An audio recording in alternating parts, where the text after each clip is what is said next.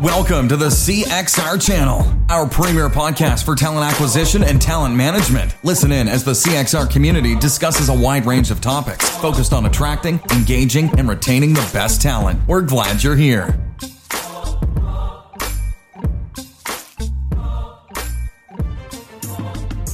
So this is Gerry Crispin. I am here with Megan Furlano, who's with Argo Group, was with MMC just recently. Yes. And this is Next Up.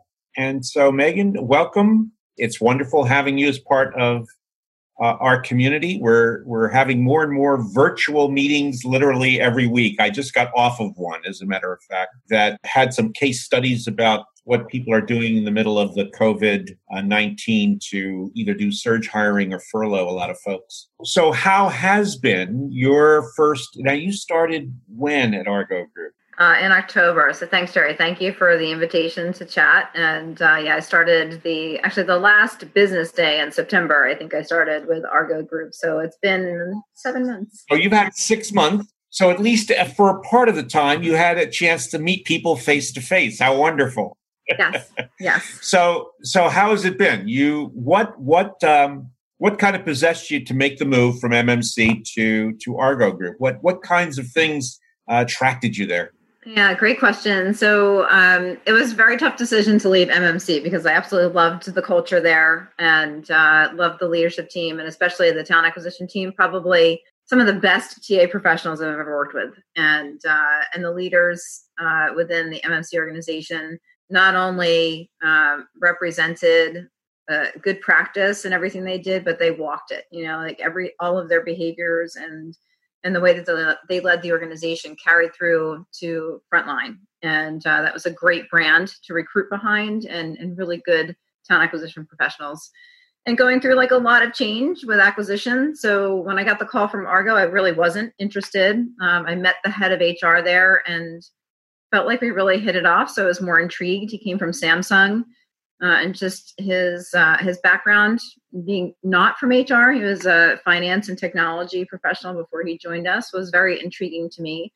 And Argo was going through a bit of a challenge in 2019. So I looked at it as an opportunity to rebuild and work for a company that had focused a lot on digital, which is very much an interest of mine since I had been at ACE and Chubb and going through that integration. Argo had put a lot behind their digital capabilities. They're highly specialized. So I viewed it as, even though we were headed into a very challenging couple of quarters financially, and really the whole year of 2019 was challenging, I viewed it as an opportunity to rebuild. So that's what attracted me here. Sounds very cool. And I love the way you say 2019 was really challenging. And then of course you got to 2020. And depending upon when people hear this podcast, obviously we are in the last week of April in 2020. So how did the last couple months start to change things? Well, I would say 2020 also presented its own set of challenges, right? We welcomed a new CEO and new board members to the organization. Our CEO took over as interim CEO. He's been with Argo Group, Kevin Renberg, since 2013. He was tapped as really the successor to Mark Watson, and he has stepped up to the plate and really executed in the first part of this year. We're about to release our first quarter earnings, and while 2020 has been a bit of a challenge in that we have to overcome what we've experienced through 2019. Kevin's one of the best leaders to do that, right? He really, again, like my experience with MMC, he leads by action. And the experience that his team members had in the U.S. book of business in the years that he had been here was very, very positive.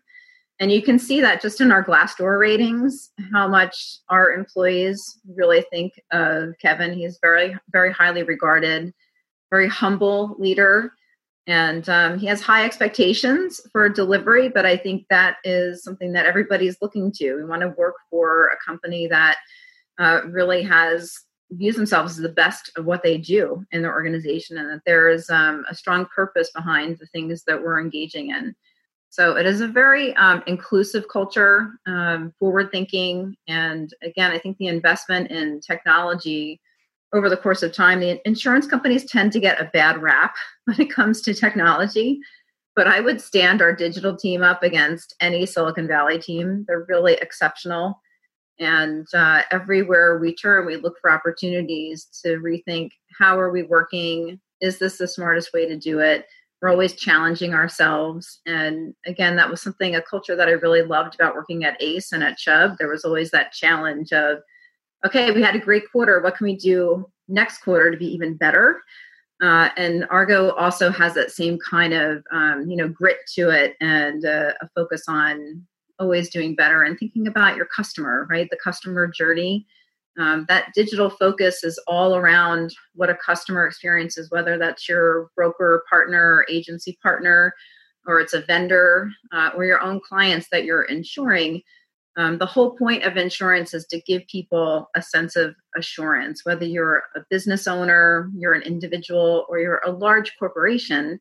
And what we're going through with COVID-19 is really, it's a harsh example, but again, like why you have insurance is to take care of whatever it is that you've invested in your business. You've invested all this money, you've poured your heart and soul into this business, and you want to make sure that you can keep that running, and that when the time comes and you're ready to go full force again, when we all get the clearance to go back to whatever the new normal is going to look like, insurance really empowers companies and people to do that. And we really are very proud that we're able to do that for our customers. Cool. Have you, because the company has a strong technology component, is a lot of the workforce, or has a lot of the workforce been doing a lot of virtual working already? Yeah, so we were prepared, I would say. There are some pockets of the organization that already were very comfortable with remote teams and having people work in a virtual environment. We had really put in place flexible workplace policies and really a number of things that were very employee friendly. And when the decision came, do we really need to be sending our employees into an office? Is that really the safe or wise thing to do? It really happened over the course of less than 24 hours that our technology team could turn around and get us prepared for all working remotely. It wasn't easy. And I would say, the first week or two that we were all virtual, it was a challenge for everyone just to adjust to. I've had employees working for me, let's say, that have never worked remote. So from a manager's perspective, maybe everybody has the equipment, like we all can go in through Citrix and access even through a personal device, get in through a secure access point to get to all of our information and our clients' files and things like that. But it's all secure through our own firewalls, right? So that part was okay. But you have managers who are used to walking by and talking with their employees and hearing each other. And now you have to think about, how do I engage those people virtually? And it ends up being through these video meetings, right? And making sure that everybody's present and engaged on a day-to-day basis and even an hour-to-hour basis, and thinking about how we support, again, our customers and our business partners and our trading partners as we're going through this virtual. Now everything's happening virtually. I know. So, normally the second question that I typically ask in this is one that's relatively traditional. People talk about, I've been here 6 months and, now I'm thinking about goals, and here's some low-hanging fruit and, that kind of thing. And I get that. But, the conversation is just beginning to talk about post-COVID, right? And the level of uncertainty out there still is as broad and deep as the Grand Canyon. So it is hard to say what I need to accomplish in the next 6 months. But what kinds of thinking or conversations are you having? Yeah, so it actually started before even COVID-19. We were looking at the way that we were screening candidates and trying to accelerate our talent selection process and get managers to be thinking more of like a team-based culture in the way that we interview candidates. So we were already in that process of interviewing as teams versus individuals, and then going virtual. We were able to do that very quickly. And now we had initiated a an engagement with Greenhouse to leverage them as our applicant tracking system. We currently use Workday recruiting. And we really wanted, again, like a more customer-centric experience for candidates that are looking to join Argo, build a talent network, and also enable our employees to have easier action when it comes to employee referrals. We have a very high rate of employee referrals. I'd say like in the last 6 months, probably 22% of our hires came from employee referrals. So it's a pretty high number. And we want to continue to enable employees to see a career path, whether it's nominating themselves, nominating a fellow employee and having an internal route of pathing your career through the organization, or referring candidates to the organization because you're very proud to be an Argo employee and you see the benefit of working there. So Greenhouse really enables us to have a very positive experience. It also really instills accountability across the talent acquisition, the HR, and the hiring managers' responsibilities throughout the hiring process, and even just thinking about pipelining your talent and looking at who do we need to keep in mind for succession planning, who are the people that we respect most in the industry or in certain functional areas, but we want to keep tabs on and keep in touch with.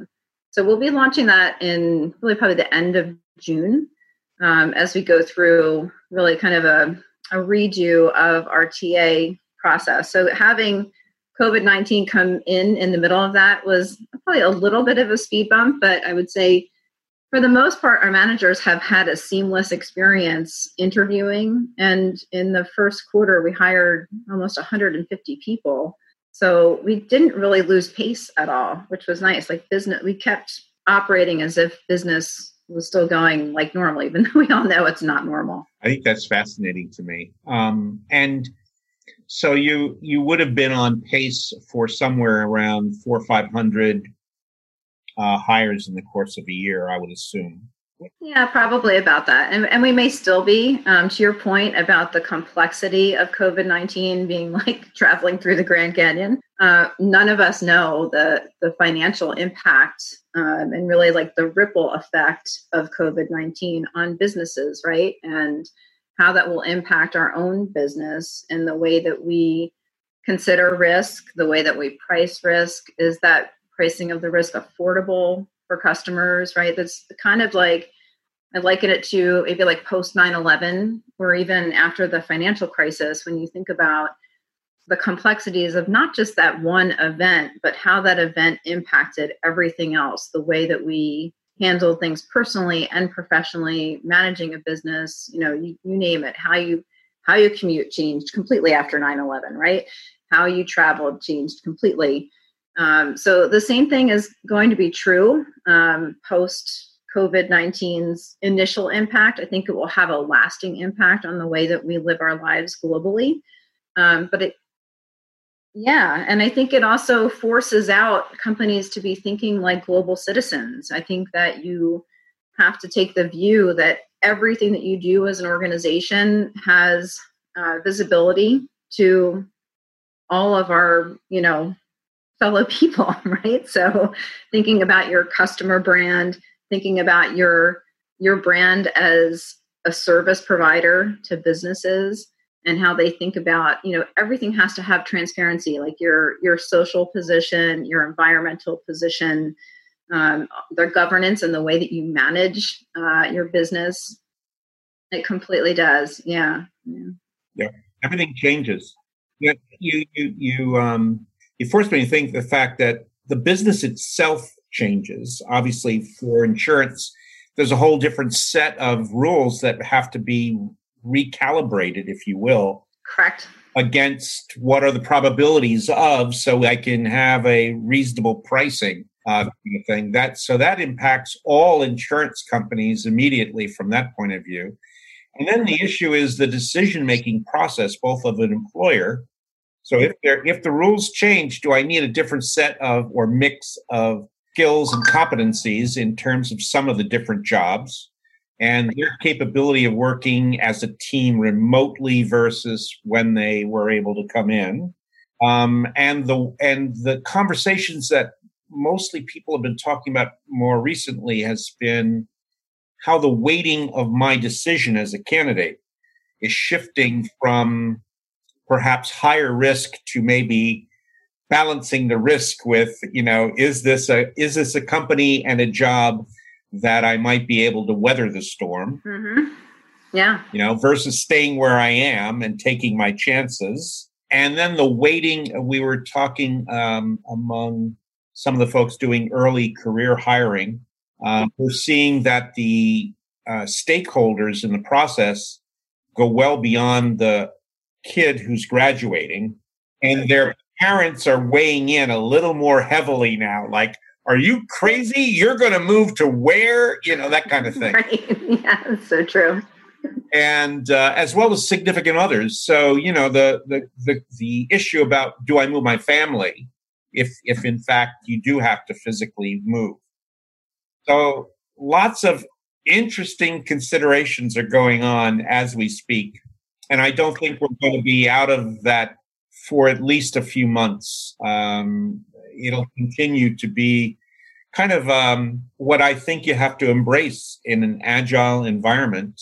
And if you don't have an agile environment, you're in deep trouble. Completely. Like, I think it's interesting when you bring up the early career piece, because I think the opportunities are just as strong, right? Because now more than ever, that those students that have now graduated or soon to graduate have grown up as digital natives, and they work in an agile framework without even knowing that they do. Like, they have learned conceptually in the way that they were educated. They all have had access to digital tools and systems, and they think in a very spatial framework, the way that they operate socially, and I'm sure the way they're going to operate professionally. And they are ready to join an organization and eager to, take what they've learned and apply it, right? So I think companies should continue to create those opportunities, right? Because they're coming at it, right? Yeah, I know. I mean, there's been some radical discussions among our members of late on these issues. And one of the surprising ones, I think one of the heads of TA that hires 4,000 or 5,000 kids every year is beginning to ask them, where would you like to live? Because as a benefit, we'll move you there, because we expect that it is virtual. Everything's virtual. If you want to move back where your parents are, we get that. We'll help you do that. Obviously, the cost is low because these kids don't have all that much. So at least at this point. So it's kind of a fascinating set of possibilities that people have that can change the way we think about the conversations and questions that encourage them to make a decision to come with us. If we have a more community environment in which belonging and safety is a little bit a part of it, should we be leading with that versus how much money you can make, right? And how fast you get developed or something to that effect. Not that they disappear, but the various weights that they put on it and the order of them are something we're going to have to rethink, I think. Mm-hmm. Yeah, I would agree with that. And I think it doesn't take away from, you look at whatever, you can go back research for how many, 20 plus years. Like, one of the most important things for employees is always, are they recognized and do they feel valued? I think those core things are critical no matter what you do. And authenticity of leadership is so critical. The transparency and communication are so critical, and organizations that are able to. You mentioned humble. And one of the conversations I had recently has been over servant leadership, that there are a number of books out there, but, a lot of financial firms particularly tended to reject them in favor of much more hard-assed, this is the goal, let's meet it today kind of thing. But what I'm seeing is a need for, again, that conversation about who I am and valuing me for myself, almost before we start talking about performance. That, what inspires me to perform even better than I am is that you care about me. And we had some conversations with team leaders in Europe, And they said they're having morning calls with their teams who are all over Europe. And for the first half hour, 45 minutes, they talk about no work at all other than how are you? How's your family? How are your kids? That kind of stuff, because people are kind of hungry for that because they're so isolated. Anyhow, interesting thought. Last question, other than work and, what gives you satisfaction in terms of family or other ways that you give back, et cetera? Yeah. So I would say number one, obviously, is my family. I married. I have two boys. They're actually young men, 16 and 24. So I live vicariously through them to some extent. They're both athletes. One's a working adult now. So I love talking with him about his career experiences. I'm an avid runner. I love to either ride my bike or run, either one. Getting anything outside for me is, I know Peloton's all the rage, but I'd much rather get on a bike and go see something or go out for a run and see something. We have a dog, so playing with our dog and anytime we can help out in our community. We joke about the street that we live on and how magical it is where we are, because everybody kind of looks out for each other. We have a couple of widows on our street that now are, at a point where they can't do their own shopping and things like that. So we kind of all take part in helping one another out, which is kind of cool. So, yeah.